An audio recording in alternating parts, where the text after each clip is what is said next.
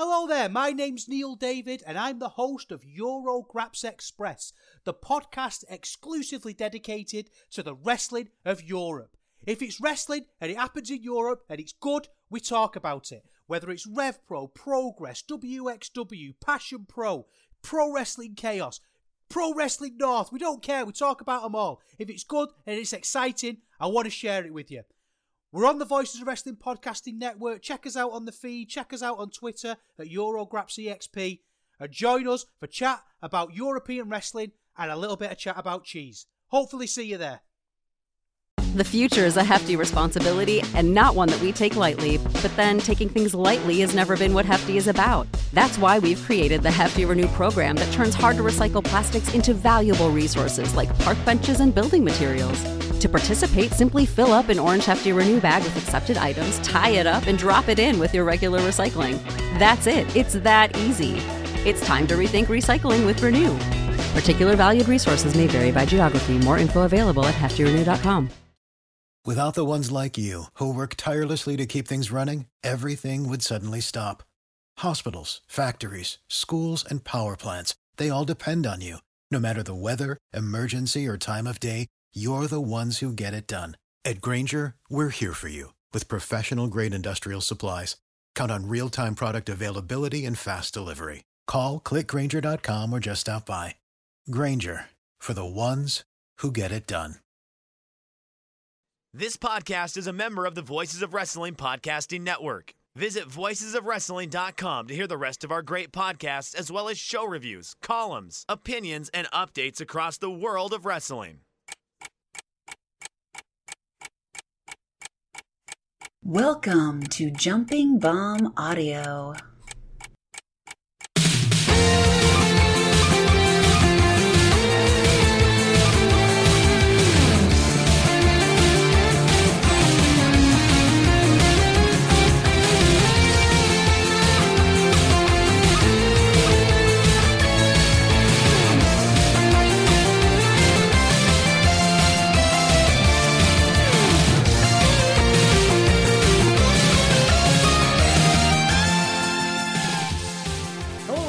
And welcome back to Jumping Bomb Audio, the #1 show all about the world of Joshi Pro Wrestling. My name is Taylor, and I am joined as always by my good friend and co-host Kelly. Kelly, happy Mother's Day. Happy Mother's Day to all the mothers. If there's any mothers listening right now, or you have a mother, happy Mother's Day. Tell a mother happy Mother's Day, even if it's not Mother's Day anymore, which it won't be when you listen to this. But, maybe you forgot. Make a card, throw a 5 in there. And I think in this episode, we're going to be talking about some mothers. Probably. Probably. I don't know. I don't really have, my knowledge doesn't extend to that, but it's likely, right? Hang on, let me open up my mom's binder and let me take a look. Well, we got a lot to talk about this episode. We got some Stardom to talk about. We got some Tokyo Joshi and so much more. We've got shows from Japan. We've got shows from America that just recently happened. We got it all here on Jumping Bomb Audio. So let's dive right in. But before we do, got to get the plugs. If you're not following us on Twitter, do so at JBombAudio. Or if you just want to follow Kelly, you can follow him at Comic Kelly or me at Tay Mainbow. Subscribe to us on your podcast app of choice so you always get the latest episodes. And if that app of choice happens to be Apple Podcasts, we would love a 5-star rating and review. And if you're feeling extra generous, you can donate to the show at redcircle.com/shows/jumping-bomb-audio. So let's get into it. Our first show that we are going to be talking about is the big Stardom show from May 4th, Fukuoka, Goddess Legend Sweet Stardom. From the Fukuoka International Center in front of 1,338 fans. Kelly, what do you think about the show overall? Overall, it was all right. I don't know, definitely a B show, but not bad. Frankly, I thought this show was I thought this show was mostly garbage until the top of the card. I can see that. Including my notes. I don't know if I was just like or maybe, the last show was so good that I'm like living off the high of, such a good show. But like halfway through the show, I was like, I am not enjoying myself. This is like not for me.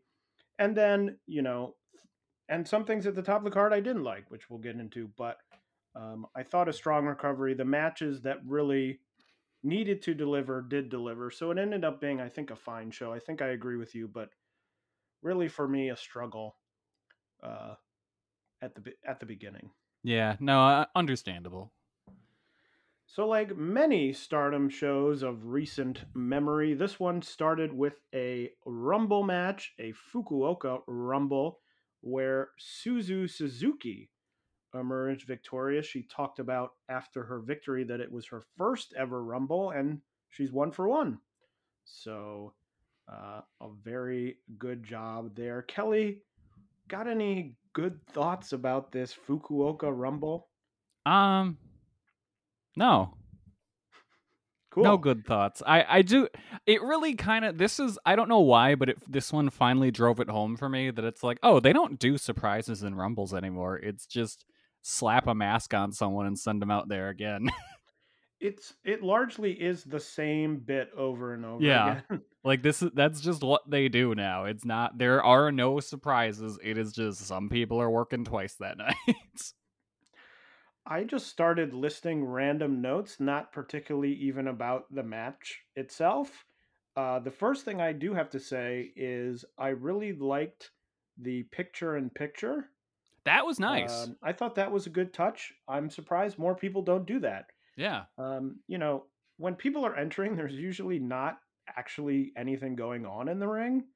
But I liked it in sort of an idea of it. Like, Yeah. we're not missing anything. And it's a cool technology. And it looked nice and it looked professional. So I enjoyed that aspect. Now, Kelly, my next note, I wrote before you reached out to me at one point with a question. Sorry to expose the inner workings of the show. You reached out to me with a question which is the opposite of what I'm about to say, which is that I have just decided, I will not explain this because I have no explanation, that I'm just a Hanako fan. Okay. You reached out to me like an hour after I wrote this note to say, who is this person?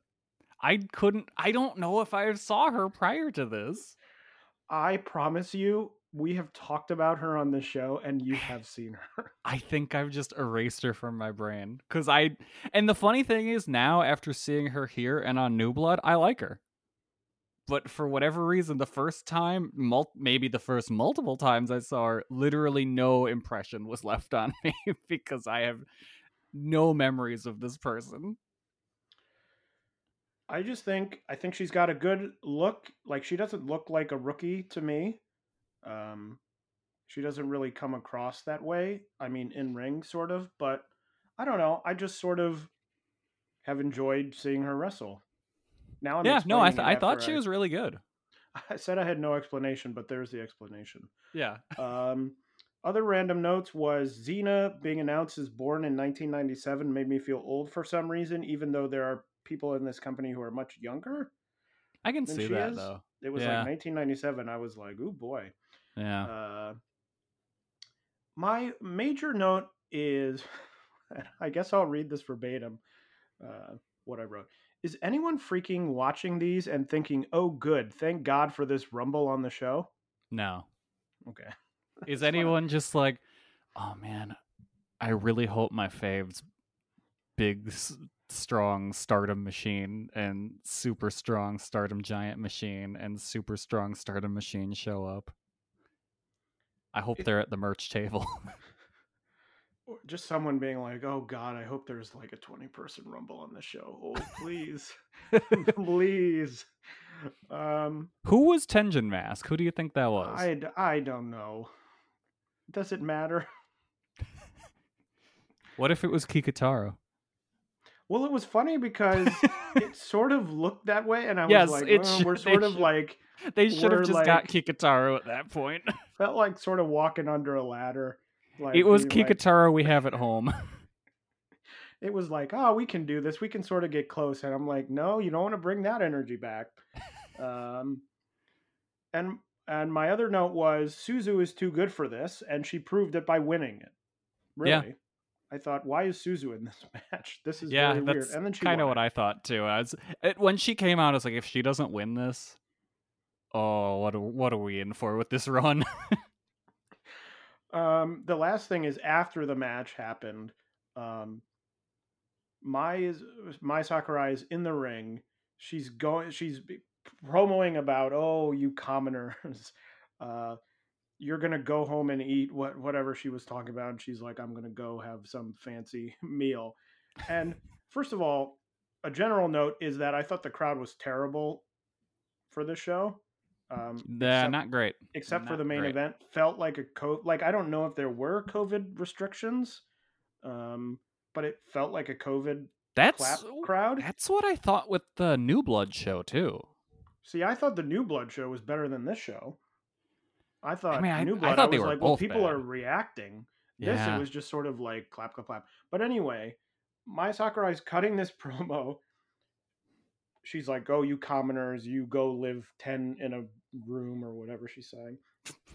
And for some reason, people started like lightly clapping, except one guy in the back went, boo.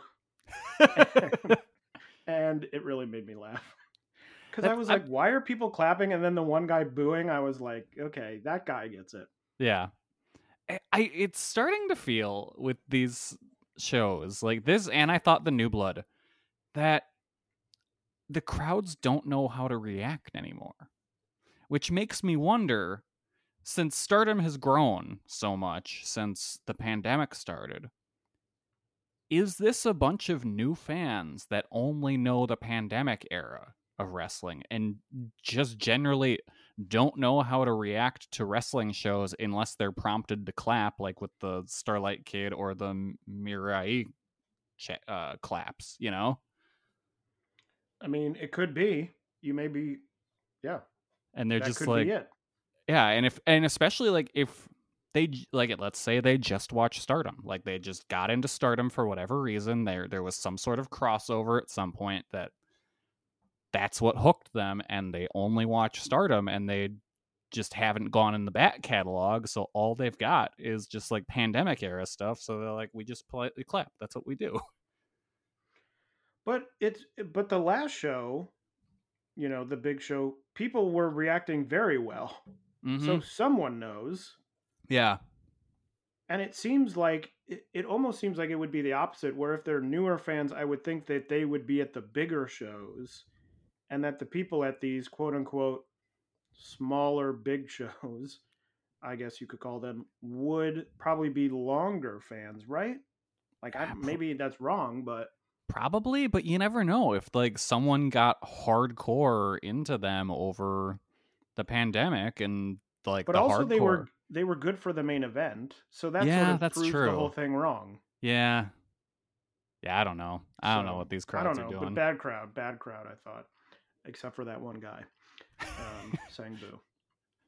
If that was you, if you're listening, you were one of the good ones. Good job. The next match was a tag match. The Stars duo of Hanan and Mayu Iwatani defeating the Club Venus team of Jessie and Mariah May in 8 minutes and 55 seconds. Now, I know from watching her, Mariah May is good in ring. Mm-hmm. I cannot determine. I've now watched her, I don't know how many times, 6 times, something like that. I cannot determine if Jessie is any good. I think Jessie has potential. I don't think she's there yet. I think we see moments of her being good, but I don't think she is actively good yet. I think if she's bad, they're doing a good job of hiding it, and if she's good, they're doing a poor job of showing it. Yes. Yeah, I think she's more bad than she is good at this point, and they're doing a good job of hiding that she's bad. That was really my main takeaway from the match. There was a lot of weird stuff here with people double team, like lifts, people doing like lifting people up in double teams where it felt like a lot of times where they were like, "Ugh," like we got to get her up, and they weren't coordinated in lifting someone, which sort of threw me off. But other than that, I thought it was fine. Yeah. I have one prediction coming out of this match. I don't know when it will happen. I don't know if it'll happen. But my prediction is that someday Mariah May will kick Mina out of her own unit and will become the biggest heel in the company. All right, write that one down, everyone. Yep, that's my prediction. Again, could be a year off, could be 2 years off, who knows? But I see it happening. And remember, everyone, Kelly's last prediction was Himika was going to pull a Mark Henry at her retirement and keep wrestling. Yep. I didn't watch her retirement show yet, so it might have happened. It's still possible. Still possible. Anything's possible. The only thing I've seen from that retirement show was Daichi getting hit in the nuts with a baseball, and you know what? Real good stuff. Did people send that to you, or did you find it? It was sent to me. Okay. Well, we got some Daichi to talk about in the next match, which was another tag match, this time featuring the Cosmic Angels, Sayuri Ano, and Tam Nakano defeating Ruaka and Starlight Kid in 11 minutes and 4 seconds. Kelly, what did you think of this match? I liked this a lot, actually. Starlight Kid was great. I thought Ruaka did pretty well. I think Tom and Sayuri are a great team together. So, like, I don't know. I thought this was pretty good. I went 3.5 stars. We're brain match, because I really enjoyed this. I went 3.5 stars. I thought it was really good. Felt like Tom sort of took the night off, which is fine. Yeah. Because the main part of this was Sayuri Ano and Starlight Kid sequences, which were all great. Yep. Is there any bigger gulf of talent between two people who can be in a tag team in Stardom than Starlight Kid and Ruaka? Yes. Swap out Ruaka with Tora. It was just like, oh, Sayuri Ano, oh, Tom Nakano, oh, Starlight Kid, oh, Ruaka. I'm telling you, I've really turned around on Ruaka since Tora came back, and I'm like, oh yeah, she's way worse. I have seen a lot, something that I was thinking of. I haven't seen a lot of it, and most people are not this way, but I have seen this small sort of underswell of people who I think believe that the only good women's wrestlers are in Stardom, in Japan, I should say, Joshi wrestlers. So, like, wait, hold on. The only good Joshi wrestlers are in Stardom, or the only good women's wrestlers overall are in Stardom? The only good Joshi, like Joshi. I see. Okay. I mean, the American scene is not very good, but well, yeah. Like people who are like, oh, these freelancers come in, they're, none of them are as good as all these people in Stardom. Okay, yeah. Okay, I see. It's very small. I'm not saying this is most. I'm not saying it's, a majority of people, but I have seen this, sometimes after the big shows, people will go, oh, this match would have been better if, so-and-so wasn't there who's a freelancer or whatever. And I think take out Maya Yukihi, put in Miyu Amasaki. It'll be so much better. It feels like a weird, like almost like a WWE brain thing to me. Yes. Where it's like, well, if they're not here, what could they possibly be doing? And then they're here and they're like, oh, they're amazing. They're incredible. And that's why they're in Stardom. And I just sort of want to caution against that. Again, I'm not saying this is really any major group of people, but it's something I've sort of seen growing. And Sayuri Ano is another sort of tick in the opposite column where it's like, no, there are many, as you said, Maya Yukihi, who came in and had that great match with Julia. It's like these people are around, but Stardom is really it's the easiest platform for someone to come in and say, okay, here's how good I am, as opposed to someone on some streaming service that 15 people are watching. Yeah. At least in America. So just sort of like a caution against that. If you listening have started to believe that, know that that's maybe not true, and that there are many very talented people. One might say pump the brakes. But most importantly, Kelly, we have to talk about Daichi fucking up the finish. Because Sayori went to do the roll. It was slightly slow in her doing the back bend over. Daichi started counting, and he was done counting but Sayori was still in the middle of doing the pin. And he was like, 1, 2, 3. Well, the match is over. And I was like, well, that looks dumb. I wonder if they count? took my advice and stopped telling him the finish. And look what it did. It backfired. Yeah. But you know what? I'll take that over, because I didn't really notice him fucking up to any 2.99 kickouts this time. Yes, this was the only moment that I noticed him. But I was like, it looks silly that you finish counting and she's still like moving through the pin. Yeah. It just like looks goofy. It's like, oh, this person is so bad that the person hasn't even gone into the pin, and it's like, well, you got pinned. Whoops. But yeah, I was with you. I really enjoyed this. I went 3.5 stars. I thought it was easily the highlight of the undercard by far. The next match was another Oedo Tai match. The duo of Momo Watanabe and Natsuko Tora defeating the duo of Konami and Shuri in 7 minutes and 2 seconds. Speaking of huge gulfs of talent, here is Momo Watanabe and Natsuko Tora. There we go. There it is. Why did they bring in Konami for this? We can really just say that about almost any time Konami's around now. But like, what? For a 7-minute mid-card match with don't understand. I don't understand how they use her anymore. It fucking doesn't make any sense.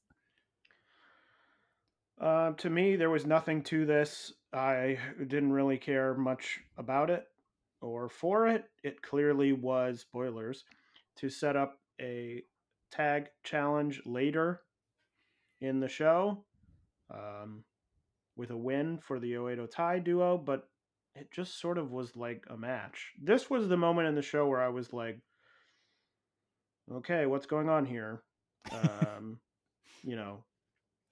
Our third of 4 consecutive tag matches. Yeah. And I was just sort of like, ugh, okay. Yeah, I don't know why they brought in Konami for this match. Their usage of her this year is so bizarre in every way.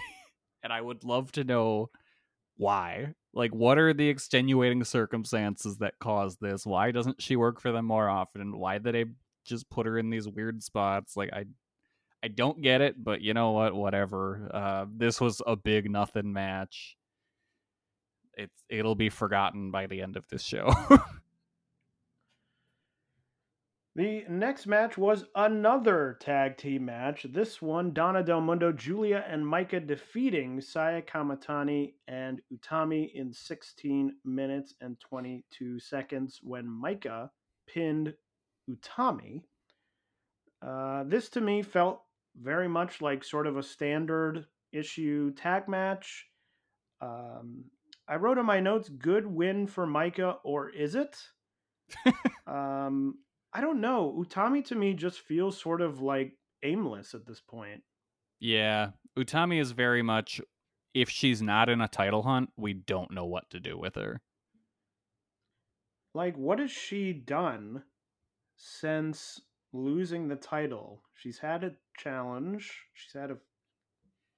She's challenged for titles, but it just feels like she just sort of is in these random tag matches to she had the feud with Tora. Don't forget that. That did a lot for her. No, I do want to forget that. Don't tell me what to do.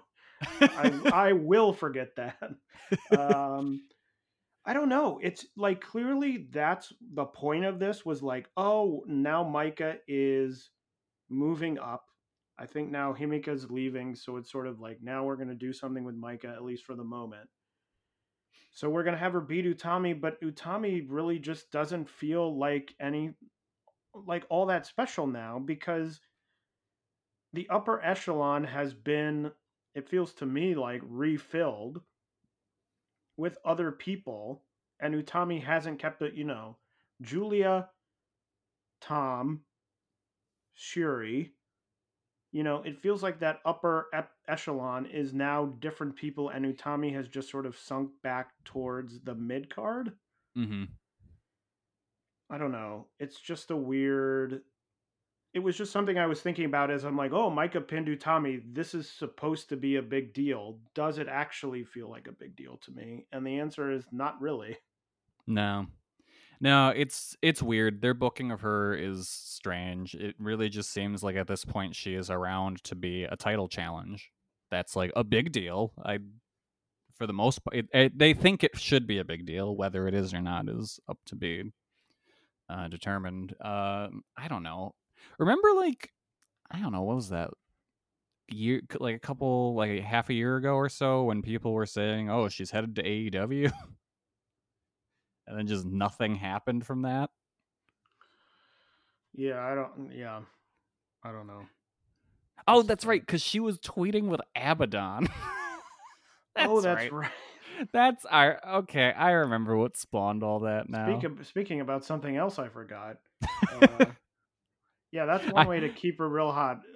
Natsukatora and Abaddon. Yeah, I had to work my way through that. I was like, why were people saying that? Oh yeah, that bizarre thing.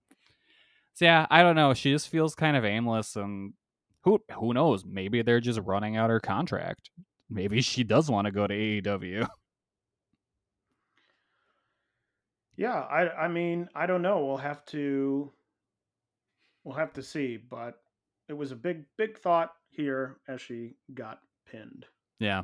Yeah, overall, I thought it was a decent enough match. Nothing like super special, but an enjoyable watch. The next match was our first title match for the high speed title, the champion Azumi making another successful defense, defeating May Sierra in 10 minutes and 46 seconds. Kelly, what did you think of this first title match? What I'm about to say is probably shocking, but I thought this was good. I know. No one was expecting either of us to like an Azumi high-speed title match, but here we are. Really good match. Just wild, nonstop action the whole time. I thought it was great. I went 4 stars. I was slightly lower than you. I thought it was good. I thought it was not as good as I was expecting it to be. And there were a couple of moments when it felt a little disjointed.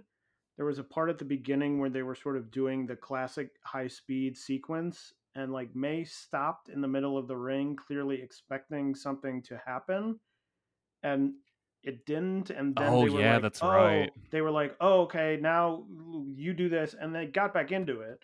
It wasn't a huge issue, but it was like, like, yeah, I thought what was Azumi going saved on there? that pretty quickly.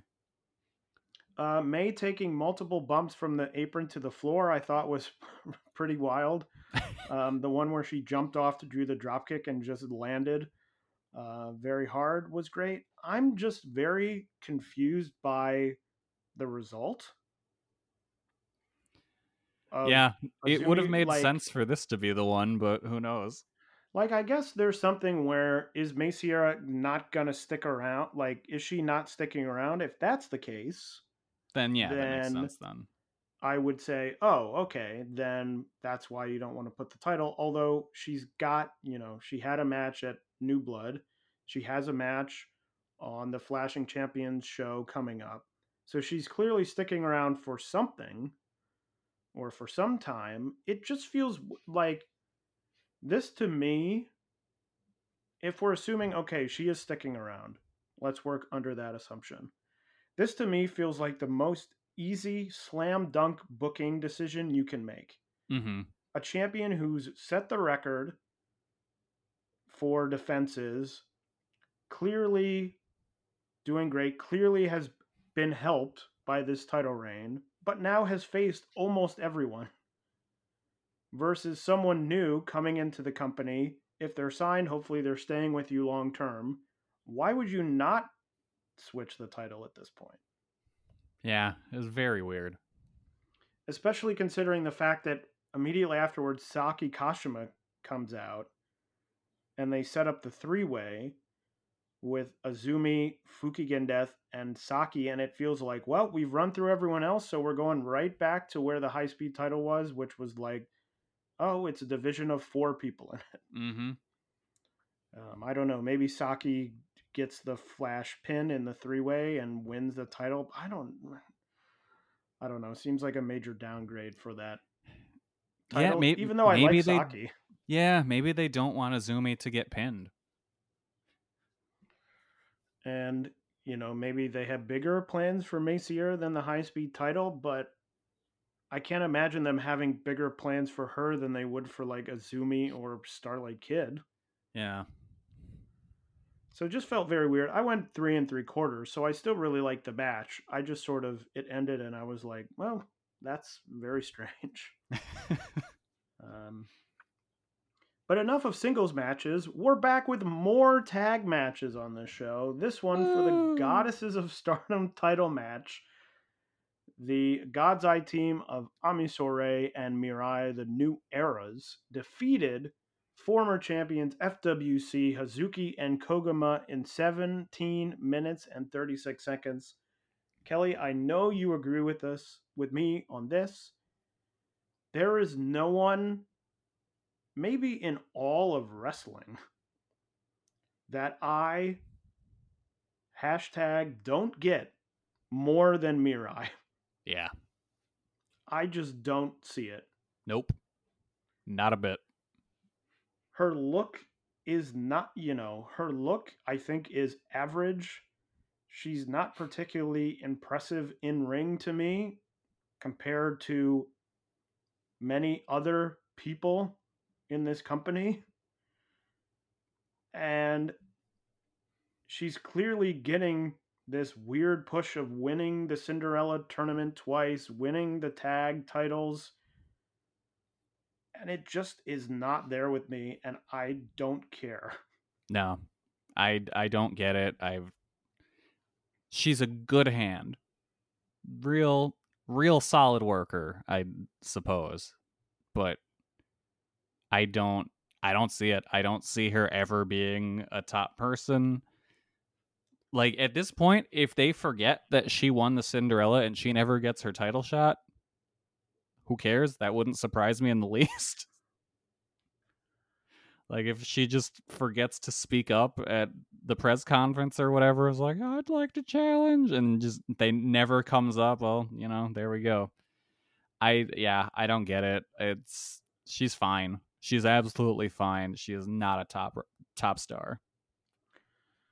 To me, a big thing that sticks out to me is when she was in Tokyo Joshi, it felt like she was this younger wrestler, but the thing was sort of like, oh, she's really tough. Like, even though she hasn't wrestled that much, she's very tough, and she stuck out from a lot of other people in Tokyo Joshi, especially that time when Tokyo Joshi was still sort of gaining this new identity of better in-ring work and stuff like that. She's now in Stardom, and I feel like everyone in Stardom, or not, not everyone, but 90%, not like Fukuoka Death, obviously, are presented as tough. Yeah. And it's like, what is this wrestler's character? They are tough. And it's like, great. But everyone else in the company is also tough. And sort of all wrestlers are, in a way, very tough. But there's a way of presenting someone above and beyond that makes them stick out. You think of, like, New Japan. You think of Ishii. You think of Minoru Suzuki. Those guys, if I asked you who is tough, really tough in New Japan, I'm sure those would be 2 guys that a lot of people would mention. That doesn't mean that people don't think, Okada is not tough. But there's some special aspect of guys who are extra, like, I'm going in there and I'm going to just, like, fight through it. Tokyo Joshi, I think you could make that argument about Miyu Watanabe. You would say she's very tough. She isn't really presented that way as a character, but that's the way her in-ring comes across to me. And so, to me, Mirai has sort of come to stardom. Her character is sort of, she comes out and she's smiling, and then she does the clap, clap, clap, clap, clap, clap. And then she's like, but I'm very tough in the ring. And it's like, not really. You're as equally as tough as every single other wrestler on this roster, except for like Saki Kashima, Fukigen Death, some of the rookies. But what if I asked you, okay, well, name me a wrestler who's tough and wants to speak to a manager? Yeah, the haircut is exactly that. And it's funny because I do think now, look department, in the sort of gear department, she has been passed by Ami Sourei. Yeah. Who now I think looks better, but I now think Ami Sourei looks like if there was like a Stardom video game. And you had to create a wrestler? And you had to create a wrestler, and it was like, you have these 5 Stardom outfits to choose from. She is now wearing one of 5 Stardom like, they feel all cut the same, like they all have the same shape to them. They have the bands around the legs, the tassels, which I know at least 1 or 2 other wrestlers have had on their gear at one point. Karma has them on the gear. It just looks to me like, I'm like, okay, she does look better. That is true. But now she looks like most of the other mid-card wrestlers in this company. Yeah. I'm still not feeling the extensions. I think mean, she should have stuck with her old hair. Sure. But, and it's funny because it feels sort of like a mirror image of Hanan, who just changed her outfit. Like they feel like they did changed that in the same way. Yeah, they really should have planned that out a little better. Because it feels like they were like, okay, we're upgrading you, and we're going to upgrade you in both the exact same way. Now, obviously, the colors are a little bit different, but it's like the same hair. And it's like, now you're in the, now you've moved up because your hair is nice and blonde. And it's an improvement, and I think I'm sort of more excited for Ami Sourei than I am for Mirai, but I'm still sort of 100%. Like, this team just sort of feels like stock Stardom characters, and I'm not sure if you gave me 2 other people, with some big exceptions, 2 other people at random from the Stardom roster, I'm not sure there's many situations in which I'm going, oh yeah, Mirai and Ami Sourei are definitely going to make a better match than the 2 people. Like, yeah, Momo Watanabe and Maika, Julia and Saya Kamatani. Saya Kamatani, we both have a lot of issues with her, but there is, the reason she was put in the spot she was in is she has talent. Yeah, there's something to her. She's she's highly athletic. There are things there where I say, I understand why this is happening. I don't particularly enjoy it because of X, Y, and Z thing, but I understand why you would say, hey, let's push this person. Mirai, I don't get it. Nope. And I really think that nothing has been helped by the way they won the titles. Well, it was funny because in the beginning, when they were wandering around the ring, I thought, oh, are they going to make the characters that they purposely try and get countouts? That's kind of what I thought was happening too, when they were like, when they left them out in the arena. Because I was like, that might be actually interesting. I don't know how excited I am by it, but I at least can sit there and go, okay, it's a direction, it's a story, it's something. But just the match, I thought it was plumb average. Frankly, I was pulling for FWC to pull the upset and win. Oh yeah, because they're a great team. And yeah, and then they won, and then Momo and Natsukatora came out at the end, and I thought, ooh, there's a match I don't want to see. Yeah. So yeah, Rossi giveth and Rossi taketh away. He gave us the end of Saya's long reign, and he then made New Era's the tag champions. Insert picture of Rossi eating a carrot. But the main event was for the Wonder of Stardom title match. The new champion, Mina Shirakawa, making her first defense, defeating Natsupoi in 20 minutes and 27 seconds. Thought this match ruled. Thought it was great. I don't know if it was the way the ring was mic'd or it was extra leg slapping or what was going on, but there were some slaps and punches in here that I was like, whoa. There was one where I couldn't even see what was happening because the camera was in the wrong position, but it was like a slap and it was loud. And I was like, woo. I just thought it had a good sense of desperation to it. It felt like two sort of people really fighting to win. I liked that there was the aspects of working on the leg without it sort of turning into a leg match per se. Yes.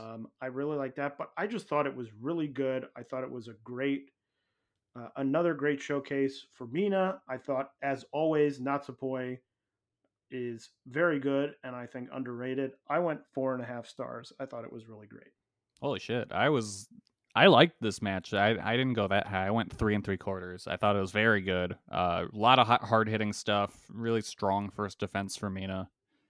I don't know. It just felt a little long to me, which looking at the time, it wasn't. I don't know. Maybe at that point, I was like, I just want to be done with this show. Who knows? But yeah, it felt on the long side. Like I had guessed when I looked at like the time, I thought it was going to be like 27 minutes or something, and it was only 20. I was like, geez, okay. So yeah, I don't know. That's probably more of a me problem than the match itself. But overall, I liked it. I thought it was a very good match.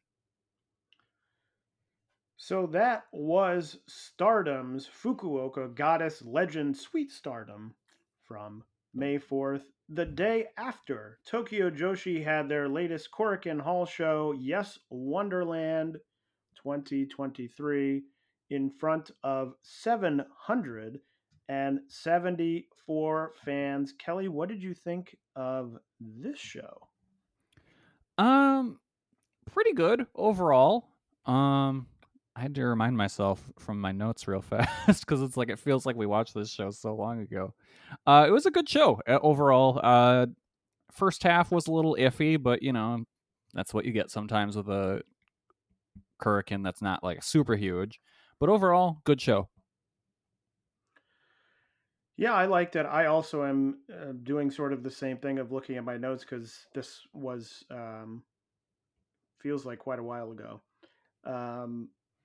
I think it was good. I think the last two matches were strong. I think it wasn't their best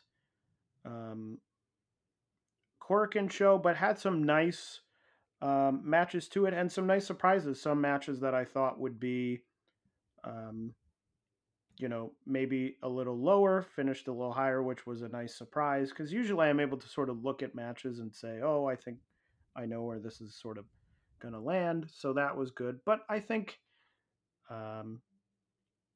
a solid show, nothing too crazy, but I enjoyed myself. Mm-hmm. That's the thing. Even when, like, with Tokyo Joshi, when their shows don't deliver so much in the in-ring, they're still a fun time. Yeah. The first match was a singles match, Himawari defeating Shino Suzuki in 6 minutes and 28 seconds. I thought this was a solid first match, solid rookie match or younger wrestler match. Both are clearly developing, getting better in ring. So not too much to say, but I thought that this was, good for where it is on the card and the expectations. Shino. Yes, the legendary Shino. I love it. We respect the Shino, much like we respect the He Hate Me. That's exactly right. We'll always have respect for He Hate Me. Anything else to say about this match? Nah, it was fine. All right. The next match was a 6-person tag team match. Haru Kadoshiro, Hyper Misao, and Runa Okuba defeating Haruna Neko, Pom Harajuku, and Raku in 10 minutes and 32 seconds. I have a bunch of notes on this match, some of which I don't remember why I wrote down. All right, good. Let's go through them and try and figure out what they mean. The first thing I wrote down is children are naturally evil. Okay, that's because they were teamed with Misao, and then she had them jump the other team when they were doing the handshake. Yeah, but was it something that they said on commentary or something? I want to say yes. Yeah, that sounds like something Brooks or Parker would say. I also wrote, imagine meeting Pom Harajuku in real life. As in, like, she's her character in real life? Yeah, but not in a wrestling ring, just like you're walking down the street and you'd be like, what's going on? What's happening? This full-size 3-year-old. Oh, yes, when she said that she was a 3-year-old child. Yep. And there she couldn't be heard or whatever it was. The future is a hefty responsibility and not one that we take lightly. But then taking things lightly has never been what Hefty is about. That's why we've created the Hefty Renew program that turns hard-to-recycle plastics into valuable resources like park benches and building materials. To participate, simply fill up an orange Hefty Renew bag with accepted items, tie it up, and drop it in with your regular recycling. That's it. It's that easy. It's time to rethink recycling with Renew. Particular valued resources may vary by geography. More info available at heftyrenew.com. For the ones who work hard to ensure their crew can always go the extra mile, and the ones who get in early so everyone can go home on time, there's Grainger, offering professional-grade supplies backed by product experts so you can quickly and easily find what you need. Plus, you can count on access to a committed team ready to go the extra mile for you. Call, click Grainger.com, or just stop by. Grainger, for the ones who get it done. What's the easiest choice you can make? Window instead of middle seat? Picking a vendor who sends a great gift basket? Outsourcing business tasks you hate? What about selling with Shopify? Whether you're selling a little or a lot, Shopify helps you do your thing, however you cha-ching. Shopify is the global commerce platform that helps you sell at every stage of your business. From the launch your online shop stage to the first real-life store stage, all the way to the did we just hit 1 million orders stage. Shopify's there to help you grow. Whether you're selling scented soap or offering outdoor outfits, Shopify helps you sell. Wherever and whatever you're selling, Shopify's got you covered. Sign up for a $1 per month trial period at shopify.com/try. Go to shopify.com/try now to grow your business, no matter what stage you're in. Shopify.com/try. The Haruna Neko versus any of the children's segments were interesting, to put it that way. I will say the this. children still need a lot of work. The children need a lot of work. They're very young, so they have a lot of time. It's perfectly fine. It would be good, and look, they just started, so this is really no one. But they should wrestle. Let's have them wrestle some talented people.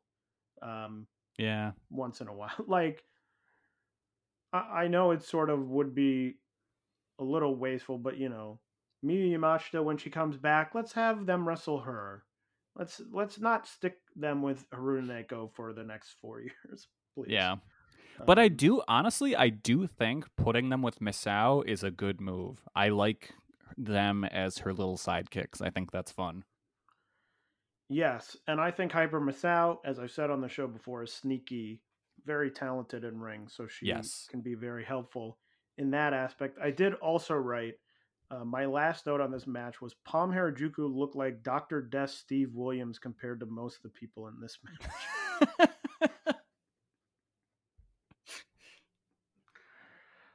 And I stick by that. Yeah. So it was fine. Like, it was fine. And again, these very young wrestlers, the expectations are, we're not expecting them to be great top of the card wrestlers tomorrow. No.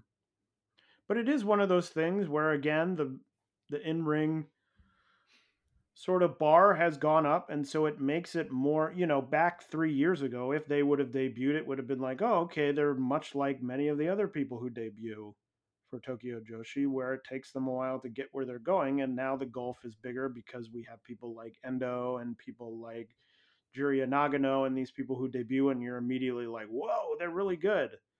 To remember that not everyone is like that. Yeah, we've come to expect a certain level of quality, and it's sometimes you gotta temper your expectations.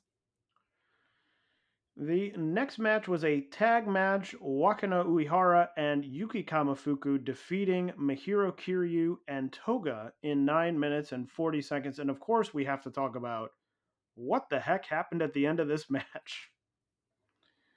Oh yeah. Because my first note was, "Oof, that finish was ugly," and I'm like, "What was the finish?" And Camille was ready to shoot. Well, I think she sort of did, because she got very high on the last Famouser. Yeah. She was like, okay, you're going to make me go all the way up there? Here we go. Yeah. I'm not a wrestler. I've never been a wrestler. I sort of know how it works, but like, what's happening there where you're being like, is it just like finish? And then Toga's thinking, I don't know what the finish is. I'll just stand here. Yeah. It's like she forgot what the finish was. But you would think, I would think after, you do the first one, you run up and you're like, okay, the person is not ready. I would think you would then say, Famouser. Mm-hmm. Then you go to do it again. The person is not ready. Then I would think you would say, bend over, please. And then went to do it again, and she wasn't bent over. So, like, I don't know. Maybe every time it was like, finish, like, I don't know. It was just very strange. Yeah, it was very weird to me. Very ugly. Like, I don't know. Maybe we never see these two paired up again. They got heat, brother. Yeah, like, that's kind of what it felt like. It was very weird. This is something we just normally do not see in Tokyo Joshi. So we don't really see it a lot. Like, if something, I can't think of really almost anything. Yeah, that's true. You see something, it gets messed up, they do it again, and you're like, okay, they did it again. Even though I'm usually a person who's like, if something doesn't work, just move on. Now, obviously, this is the finish. So you can't really do that. But in terms of, like, it gets messed up, okay, it happens, you go, you do it again, boop, it's over. Whoops, we screwed up for 15 seconds, whatever. But to, like, do it once, do it again, and have it not work, and then the third time, it didn't work. It only worked because Yuki leapt high, like 4 feet in the air, and was like, I'm doing this whether we like it or not. It just was very strange. It was very weird. Other than that, it was sort of just a match. I thought the highlights were the Kamiyu Mahiro interactions. Yeah, that was fun. Her doing the apology and Kamiyu coming in and kicking her, and then Mahiro catching the constant attempts at the eye pokes, I thought were a lot of fun, playing off that they know each other well. Other than that, thought it was fine. Yeah. Beside the horrible finish, decent enough match. And it's one of those finishes where it's like, okay, Toga's a rookie. Like, at the end of the day, it was a bad finish, but it's sort of like, Like, you had already it's funny because you had already forgotten it. Mm-hmm. So it's like, in 2 years, we're not going to be sitting there going, unless Toga, this turns into, like, her thing or something. Maybe. I'm sure we won't be sitting here going, oh, yeah, but 2 years ago, remember she couldn't take that Famouser? Really what should happen is they should have another match, and they should, like, play off of it. Yeah. Like, Toga they just should do a thing where, like, Yuki goes for the famouser, and then Toga, like, stands up, and then you're not sure whether it's, like, is it a reversal, or is it a, is she shooting? This and sounds then like, Toga just I feel shoot like, headbutts her. I feel like Vince Russo right now, where I'm like, oh, we gotta turn it into a work shoot. Bro, nobody's gonna know what to expect from Camille. Bro, Toga's gonna be the hottest act in the company after she shoots on. Bro, I'm telling you, you gotta shoot on the casual beauty. Okay, so maybe don't take my advice, I'll say. Hey guys, it's Camille. You know, you gotta say it more like that. Are you doing Vince Russo? What are you doing right now? That was Vince Russo telling Camille Okay, how to do her opener. that's what I thought, but I couldn't be sure. I was like, what's happening? Yeah, he was the one coaching when they were doing the recording session. I see. Wow, that would be quite a... Can you imagine? If after like years they were like, a little twist. Camille is not the one saying her own name in her intro. And it's Vince Russo.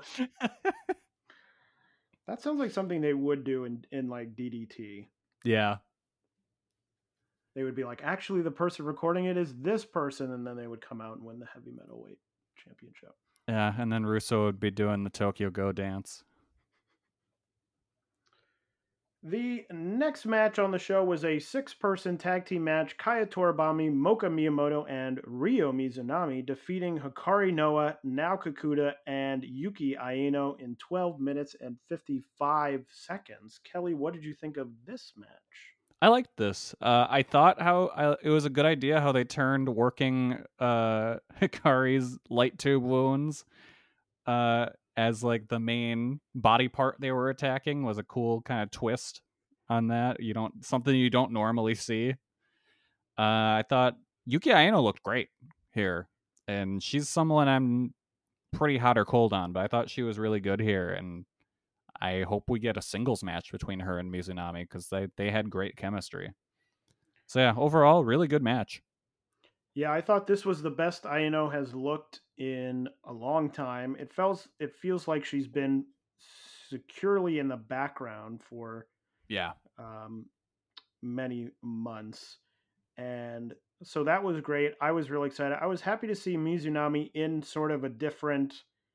It was funny because it's a 6-person tag, so it's a little bit of a different environment, but I felt like at the end of the day, it sort of gave the same thing that her singles matches have given, which is like, oh, here's the person, in this case, Yuki Aino, who it's like, oh, now all of a sudden this person feels hot because they went up against Mizunami and, battled and fought. So I thought that was really good. I was nervous at the beginning that Hikari Noa was going to pull a Jon Moxley, and like the first time she got touched, she would just be bleeding. It would like reopen the wounds and she would be bleeding everywhere in this like mid-card match. But it didn't happen because she got a taste bandaged. for it, and it was just like, I guess I need to blade every match.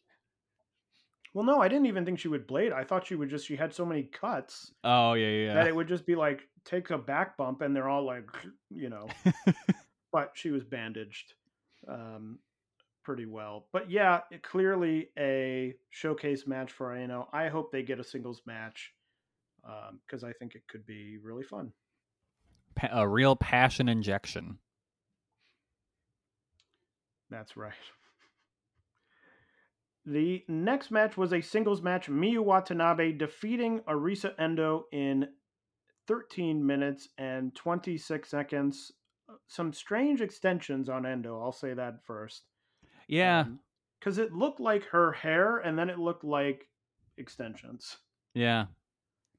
It didn't quite look of like one piece to me. No, not at all. Miyu took a crazy bump on the apron off the drop kick. Yeah. Which I really liked. It feels to me like Miyu needs more of a finishing finisher.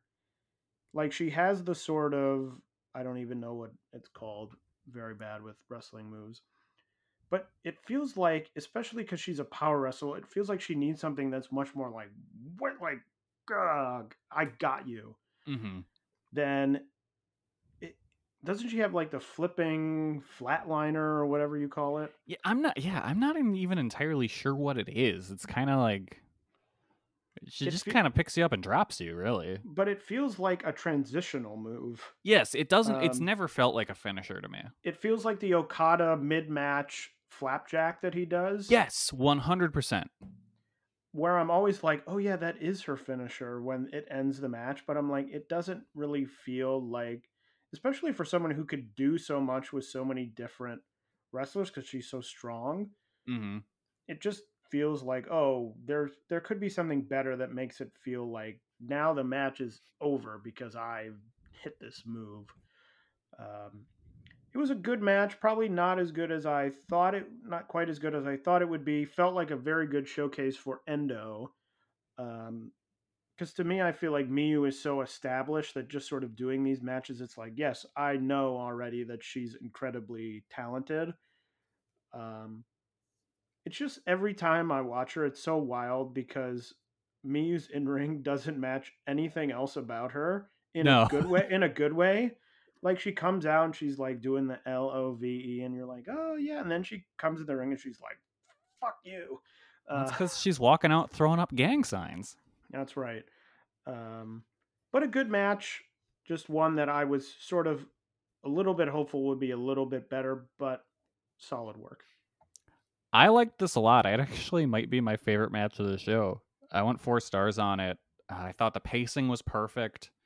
Really, I think to me, it felt like Endo had a really good chance at winning a couple times. Like I was really kind of pulling for her. I thought she might pull it out.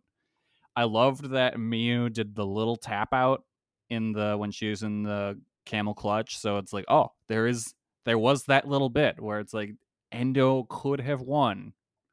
So I thought that was a cool little moment, and I think this is probably Endo's best match yet so far in her career. So yeah, I like this a lot. The next match was a celebration of Yuki Arai's second anniversary. A tag match, Yuki Arai teaming with Maki Ito to take on the team of Shoko Nakajima and Yuka Sakazaki, the Miracleans, coming out victorious in 15 minutes and 29 seconds. I really enjoyed the team of Arai and Ito teaming together. Mm-hmm. Liked seeing heel Yuka, which, as we'll talk about in a few minutes, that time is growing short. But my big question is, where do you think Yuki Arai goes from here? Now celebrating her second anniversary, still feels like she's not quite there in ring, but they clearly see her as a big deal. So what do you think happens? Yeah, I don't know, because she definitely still needs the reps, but you really can't move her down the card without it feeling like a demotion. It's weird. She's in a rough spot where it's almost like she got too much too fast and is not she's not there yet. So I guess you just keep putting her in matches like this. You just keep putting her with people that she can work for. You just got to keep getting her those reps when you can. I don't know. I thought this match was all right. It just never clicked with me. And when it did, I didn't think it was up to the level of quality that it should be. But like, I also can't point at it and be like, oh, this is exactly what was wrong. It just, I don't know. Something about it didn't mesh well for me. Yeah, I can see that. Like I said, I thought it was a fine match, but considering everyone who was in it, I sort of was like, oh, at the end of the day, it was, fine. Mm-hmm. The semi-main event of the show was our first title match, the International Princess title. The champion Rika Tatsumi retaining in 13 minutes and 28 seconds over Suzume. Rika Tatsumi bleeding a little at the end of this match, which I found quite surprising. But I like the story of this match, Suzume bringing it to the challenger. I think that's a story that Tokyo Joshi is very good with in their matches in terms of sort of a younger, less experienced wrestler sort of rising to the challenge, not quite winning, obviously, but that's been a great way for them to sort of lift a lot of these mid-card, undercard wrestlers. We've talked about the Ryo Mizunami matches, which are sort of the staple of that. But I really enjoyed this. I went 3 3/4 stars. I thought it was a very enjoyable match. I will give this one another 4 stars. I liked this one a lot. Big match. Suzume came through. They both played their roles fantastically. Rika was great as just the vicious champion, and Suzume is just the perfect underdog. And just the match felt nonstop to me. Like, it was just go, go, go. So I loved this. I thought it was great. I hope I would like to see another rematch. Maybe, Suzume comes back and beats Rika for it at some point. Who knows? That would be cool. But these two have great chemistry, and I was very, very happy with this match. And the main event was for the Princess of Princess title, Mizuki defeating the visiting Sawyer Wreck in 11 minutes and 24 seconds. Kelly, this was the match you said when we were previewing the show. You thought, oh, this probably won't be quite up to the usual main event standard. But I actually thought that this match was a lot of fun. Yeah. No, Sawyer Wreck proved me wrong. She did really well here. She played her role perfectly. Just all she had to do was be tall and strong, and you know what? She did it. I think that this shows one way in which these sort of smaller Japanese companies are a little bit stronger than American indies, in that American indies, when you're sort of announcing matches, it's just like these two people are in the match and they go and they have a match as if they're very like even. They're totally even. Here, they did exactly what they should have. One of these people is very big and one of these people is very small. Yep. And they played to that in how they wrestled the match and what they did. Sawyer is a hardcore person, a hardcore wrestler. So she leaned on that. Like, they leaned into each person's strengths, which made the whole thing stronger and then made the other person look stronger. They had Sawyer doing bigger wrestler moves. They had Mizuki sort of trying these big strike moments with the foot stomps and other things. So I thought it was really well worked to both people's strengths. I went another 3 3/4. Yeah, that's where I was too. So just thought it was surprising, very good, but really, some matches you watch and you're like, I don't know, I liked it. It was good, I enjoyed it. This one, very obvious. They worked to both of these people's strengths. They hid the weaknesses in them. So just an easy, enjoyable match for me. Yeah, it was one of those where they didn't try and force Sawyer to be someone else. They didn't be like, hey, go be a super worker. Thanks. It's just like, no, just be big, tall, and strong and use your do some hardcore stuff. It's like, cool. That's what I'm good at. Let's go do that. So that is everything for Tokyo Joshi's Yes Wonderland. And before we continue on with everything else that's been happening in Joshi, we want to let you know that today's podcast is brought to you by the Bet Stamp app, which is helping thousands of people win at sports betting for free. The same way travelers use Google Flights or Expedia to find the best prices, bettors can now use BetStamp to do the same. When you place a bet, the odds given by a sportsbook will determine how much you can possibly win. Even when betting on the same outcome, different sportsbooks will offer varying payouts, and these differences can be huge. Thankfully, BetStamp allows you to easily line shop for the most profitable odds across all sportsbooks. You can click on any matchup and instantly see all the different odds for game lines, player props, and even futures bets. Line shopping is the simplest way to find an edge in sports betting and maximize your chances of winning long term. On average, BetStamp users win an extra $1,000 or more yearly just by line shopping. You can find the BetStamp app on the Apple iOS Store, Google Play Store, or through your browser at www.betstamp.app.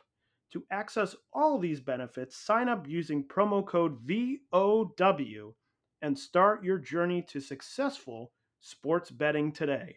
If you forget to use the code upon sign up, you can always enter the code in your BetStamp account settings afterward. Check it out. That is promo code VOW. So what else has been happening in the world of Joshi? Stardom has had some other shows.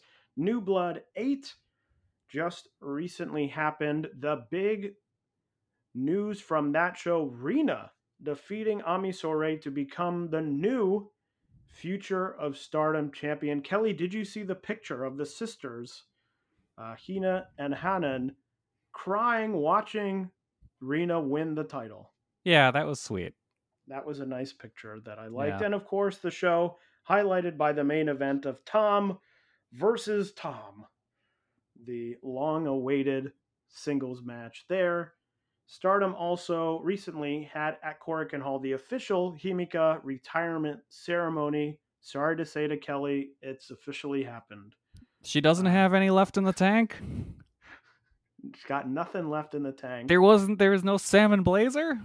Especially now after she had 31-minute matches against wrestlers at her retirement ceremony. I'm glad they did that, because it really seemed like she wasn't going to wrestle on that show, and it's like, that's bizarre.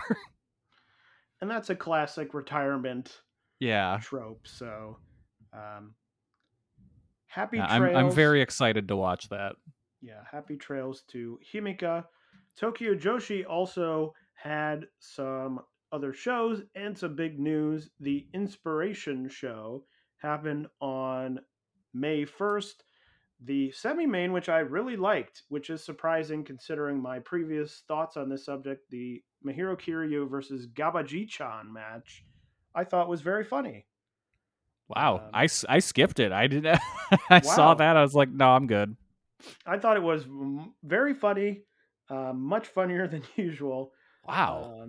And did enjoy it. But of course, the big match of the show, Hikari Noa in a death match with Sawyer Wreck. Just a match. Someone actually asked me a couple days ago, saying, "Oh, should I watch it? How's the match?" And look, I was very honest. I said, technically, from a pure in-ring standpoint, is it a great match? I don't know that it is, but I think it's just a very special match. I think it's really cool to sort of have this company that is willing to have a wrestler who's like, hey, I want to do this.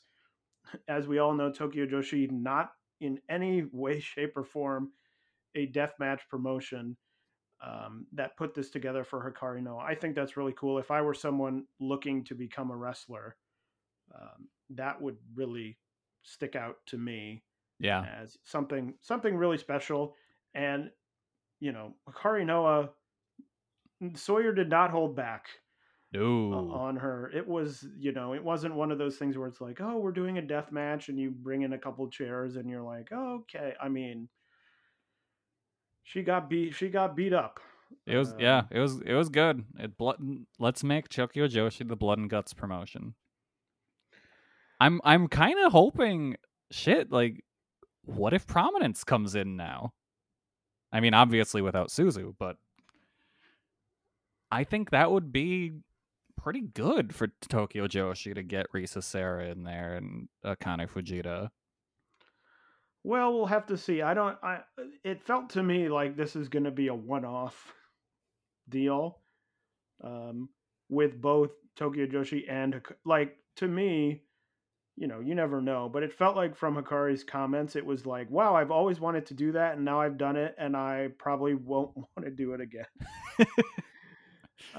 But you never know. Maybe she does want to do it again, and maybe they will do it again. Yeah. But I thought very cool of Tokyo Joshi to do that. If they would have said to her, no, we're not a deathmatch promotion, you can't do that, it's not really, wouldn't be surprising. Oh, yeah. Yeah, because the Tokyo Joshi is not the promotion you would ever expect this from. No. But the big news from Tokyo Joshi, Yuka Sakazaki announcing she is graduating from the company in December to go abroad. Kelly, shocking news. Yeah. I don't know how I feel about it. I mean, I guess I'm happy for Yuka, but at the same time, she will be greatly missed in Tokyo Joshi. Yeah, I think I always liked watching her, or I do. She's still wrestling there. I do like watching her in Tokyo Joshi.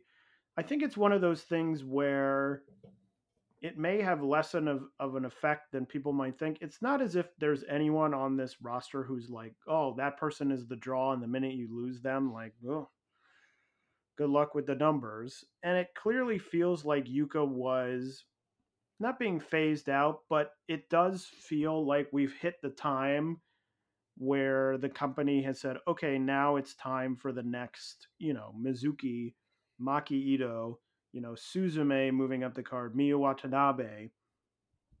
And it does feel like they do have the time and the space for people to, go abroad. Like Miyu, Maki goes abroad a lot.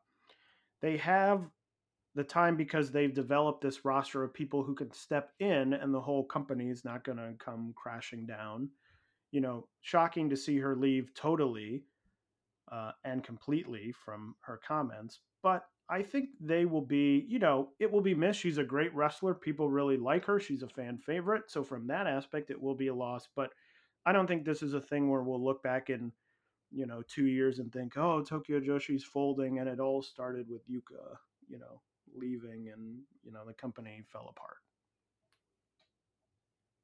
Yeah, no, it's definitely not going to be a company destroying move, but you might get like one or two less people that don't go to a show or anything just because, like, oh, I guess Yuka's not there anymore. But it's not going to be the death of the company.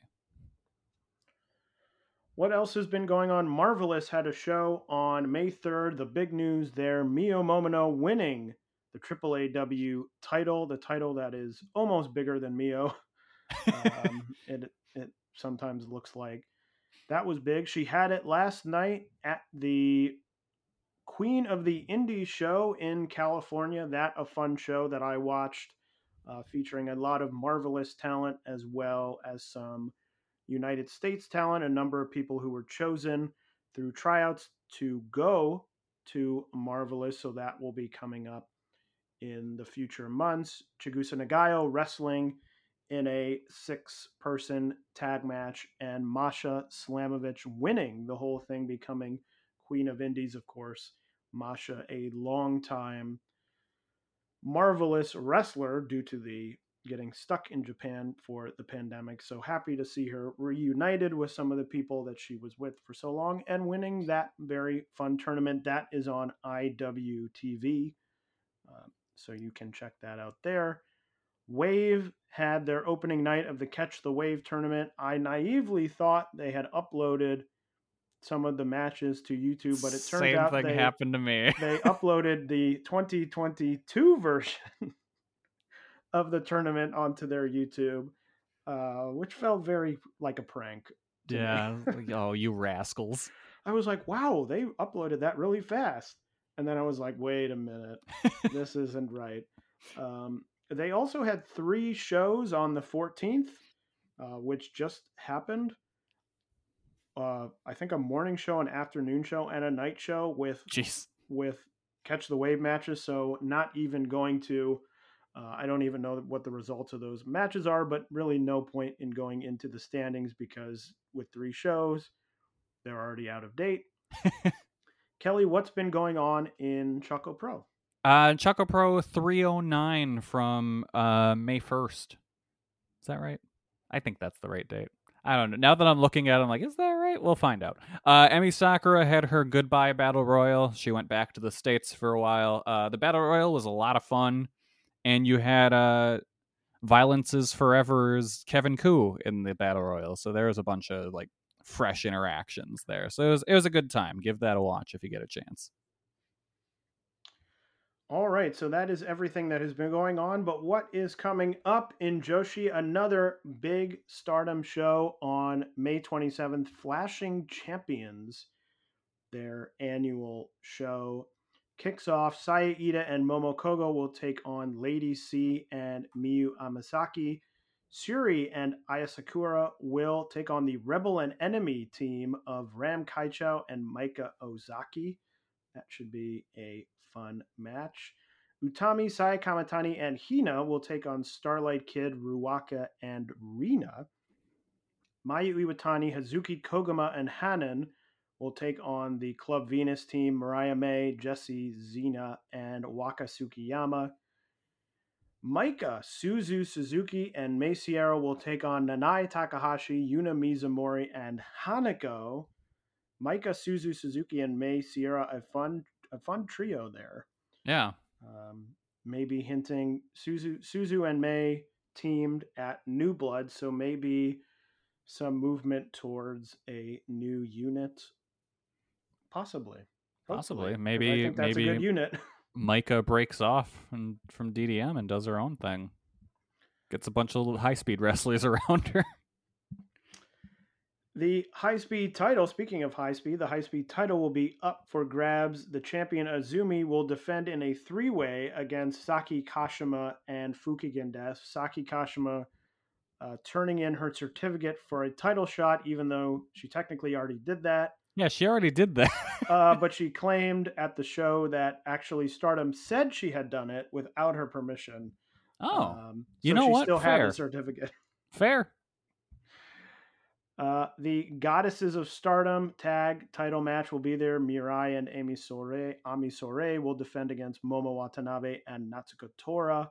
You know, I got to talk about the New Blood show real fast, because during the title match between Rina and Ami Sourei, they did some in-ring storytelling, which Stardom does not do very much. They had Uedo Tai interfere in the title match and cost Ami the title. They moved a story along without it happening on a press conference. We have to reward that. They did a good job. I'm happy they did that.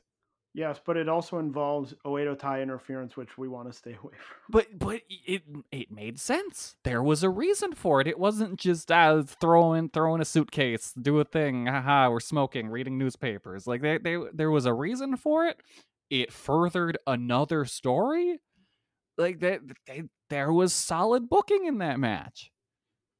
You know, I'm happy for them. Maybe this is the start of something. Maybe they'll be like, hey, we can use these whole wrestling matches to get across our stories. Who'da thunk? I think, Kelly, you're going to monkey paw it they're going to turn into NXT, and then we're going to regret it. Oh, so now they're just going to do community theater. Yeah. Oh. But anyway, back to Flashing Champions. Why are my ideas so violent? The semi-main will be an Artists of Stardom title match. Kairi, Natsupoi, and Saori Anou will defend against Julia, Mai Sakurai, and Tekla. And the main event, Tam Nakano will go up against Mina Shirakawa in a double title match that I would put thousands of dollars on. Will go to a time limit draw. Yeah. Yep. That's that one's gonna be a tough watch, because it's just gonna be like, oh well, I instantly know what's happening here. And it is zero resolution is what is happening. What else is going on? Seedling has a show on May 25th. They have two tag title preview matches, Asuka versus Riko Kaiju and Makoto versus Ayame Sasamura. Tokyo Joshi has the Hyper Masao produced first hype show coming up on May 25th. There will be a second Hyper Masao audition match between Miyu Watanabe, Raku, Yuki Kamifuku, Suzume, Moka Miyamoto, and Himawari for the rights to become the second Hyper Masao. There will also be Shoko Nakajima will go one-on-one with the recently returned from the United States, Yoshihiko. And the main event will be Rika Tatsumi and Arisa Endo going up against Yuki Aino and Mahiro Kiryu, a match that has no story except for their two teams that Hyper Masao has always wanted to see face each other. Oh, you know what? Sure. Yeah. And then 5/27, May 27th, Shoko Nakajima and Yuki Kamafuku will take on Aja Kong and Mahiro Kiryu. What a team. What a team. Wave has some more shows coming up on the 21st and the 28th. I'm sure there will be some Catch the Wave matches on that. We also have two produce shows coming up. The first one, Sariism, the return of Sari from the banished land of WWE. A 4-match card. Riko Kaiju against Yurika Oka. Arisa Nakajima and Akari will take on Miyuki Takase and Ibuki Hoshi. Jaguar Yokota and Anai Takahashi will take on Kaoru Ito and a Mysterious X. And the main event will be Sari against Chihiro Hashimoto. This show will be airing live. I believe the URL is sarilive.com. You can buy it and watch it there. And then the Hanakamura Memorial Show Pinks will be happening on May 23rd. There will be the traditional Battle Royal. So far announced Chihiro Hashimoto, Fuminori Abe, Hanako Nakamori, Mensore Oyaji, Super Delphine, Tatsuhito Senga, and Tsutomu Osugi, and of course, additional surprise wrestlers. A singles match between Sayori No and Miyuki Takase. Mika Iwata and Mio Momono will team to face Aja Kong and X. Masao Hanabatake and Shotaro Ashino will take on Ryo Mizunami and Sonoko Kato, Yuka Miyamoto and Ram Kaijao, and Koji Kanemoto and X in a 4-way tag team match. Asuka, Syuri, and Natsupoi will take on Konami, Rina, and Kaori Yoneyama. And good old Hana Kimura, also known as Sakura Hirota, will take on a mystery opponent. Kelly, what's going on in the world of GLEAT?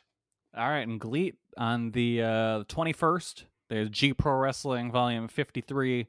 Unagi Sayaka and Yukari Hosokawa takes on the Sendai Girls team of Mika Iwata and Yurika Oka.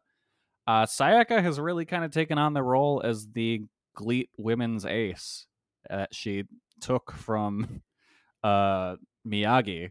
And she recently had a singles match against Yukari Hosokawa, and after the match they had a talk, and it seems like they're pushing forward together. So we're gonna see how high they can take the world of GLEAT Joshi. And there you have it. That is everything coming up in the next 2 weeks of Joshi. So I will hand it over to Kelly for his traditional end of show time. All right, what have I done lately? I went to see the Guardians of the Galaxy 3. It was very good. Very good movie. There is a lot of animal violence, so if that's an upsetting thing to you, then maybe don't see it, but also that is the point. It is supposed to be upsetting in the movie, to the point where James Gunn was given an award by PETA for the movie, and how it is such an accurate depiction of animal testing. So that's something to know going into it, but other than that, very fun movie. It really feels like the end of a franchise. So it was cool to get to see those characters have kind of one last hurrah. And then other than that, I haven't been doing much. Did you see the tweet about the guy who went to go see the new Knights of the Zodiac movie, and he was the only person in the theater, and then just Sony canceled the screening that he was at while he was in the theater? I did not see that. Yeah, the movie is doing so bad that Sony was just like, screw it, we're canceling all these showings because no one's going. And this dude was at one, and they're just like, nope, shut it down. Wow. Well, you get a story out of it. Yeah, I've never heard of that before. I've been to some showings with very few people in it. I once went to a movie showing. It was me, my friend, and there was one guy sitting like 2 rows behind us, one single guy. So there were 3 of us in the whole theater. Watch the movie. Movie ends. Great. I enjoyed the movie. We're walking out, and the guy who was in the theater with us comes up to us. He's like, "So, what'd you think of the movie?" And my friend and I were like, "Oh, we really enjoyed it. We didn't really know much about it going in. Like, we had just sort of seen, some things about it." And he goes, "Oh, I'm the director." And we were like, "Oh," and we walked away, and I was like, "Thank God we liked it." I mean, I guess if we would have been like, "Oh, it's terrible," he probably would have just been like, "No, okay," and not told us, right? What was the movie? It was a movie. I don't even remember what it was called. It was a very small movie. It came out in one theater here in New York because like a lot of really small stuff comes out here. I don't even. I would have to look up what the title was. That's amazing. But he was like, "Yeah, I'm the director," and I was like, "Yeah, we really enjoyed it." Oh, really? Good work. I've never been happier to like a movie in my life. But yeah, I've had a couple of those where you're in the movie, but I've never had one cancel. I had one where the movie just never started. Like the movie was supposed to start at 4:15, and at 4:30 I went out and I was like, "Hey, what's going on?" And they're like, "Whoops, we forgot." And I was like, "Great." And then they started it eventually. But I went up after and I was like, if I wouldn't have come out, the movie never would have started. Nope. Yeah, I'm trying to think. One time when I saw the Peter Jackson King Kong, the lights came on. But then they gave us all free tickets to go see another movie, so that was cool. Yeah, it all works out. Yeah, and then there was at one point when I saw the most recent Jackass movie where the movie stopped, and I was not sure if it was a bit. And I was like, is this a part of the movie where they're pranking us? And it's like, haha, it froze, but then it didn't really. But no, it actually did freeze. Did you look up to say, "Oh, is there something that's going to drop down on me?" That's there was a prank. Yeah, there was like a part because you can't trust anyone when it's in Jackass. Who knows what's going to happen? Well, that is Taylor and Kelly's movie corner. Yeah, for the episode. You never know when you're in a movie theater and Chris Pontius is going to drop out of the ceiling and fart in your face or something. It's just like wrestling. You go see wrestling live, you always got to be aware. Yeah. What's around you. Don't wear your best shoes because you might get someone's blood on them or someone stepping on them or something. That's right. For all the people who are going to wear their nice dress shoes to the don't do that. Show, don't do that. Yeah. Well, that is all for us for this episode. We will talk to you again in 2 weeks. So for Kelly, I am Taylor saying goodbye. Bye, everybody. Hola, hola, my name is Ricardo. I am the host of the Lucha Jovers podcast here in the Voices of Wrestling Podcast Network. We are a Spanish-speaking show dedicated to discussing and analyzing pro wrestling from all across the world. From AEW to CMLL, we talk about American wrestling, Japanese wrestling, and of course, Lucha Libre. If something big happened in the pro wrestling world, we will talk about it. So if you know Spanish or have a friend that knows Spanish or want to practice your Lucha Libre pronunciations, go listen to the Lucha Jovers podcast right here in the Voices of Wrestling Podcast Network. Nos vemos por ahí. You know how to book flights and hotels. All you're missing is a tool to plan the travel experiences you'll have once you arrive. That's why you need Viator. Book guided tours, excursions, and more in one place. There are over 300,000 travel experiences to choose from, so you can find something for everyone. And Viator offers free cancellation and 24/7 customer support for worry-free travel. Download the Viator app now and use code Viator10 for 10% off your first booking in the app. Find travel experiences for you. Do more with Viator. Support for this podcast and the following message come from Corient. Corient provides wealth management services centered around you. They focus on exceeding your expectations and simplifying your life. Corient has been helping high achievers just like you enjoy their lives more fully, preserve their wealth, and provide for the people, causes, and communities they care about. As one of the largest integrated fee-only registered investment advisors in the U.S., Corient has deeply experienced teams in 23 strategic locations. Corient has extensive knowledge spanning the full spectrum of plan planning, investing, lending, and money management disciplines. Leverage Corient's exclusive network of experts to craft custom solutions designed to help you reach your financial goals, no matter how complex they may be. Real wealth requires real solutions. For more information, connect with a wealth advisor today at Corient.com. That's Corient.com. Corient.com. Without the ones like you, who work tirelessly to keep things running, everything would suddenly stop.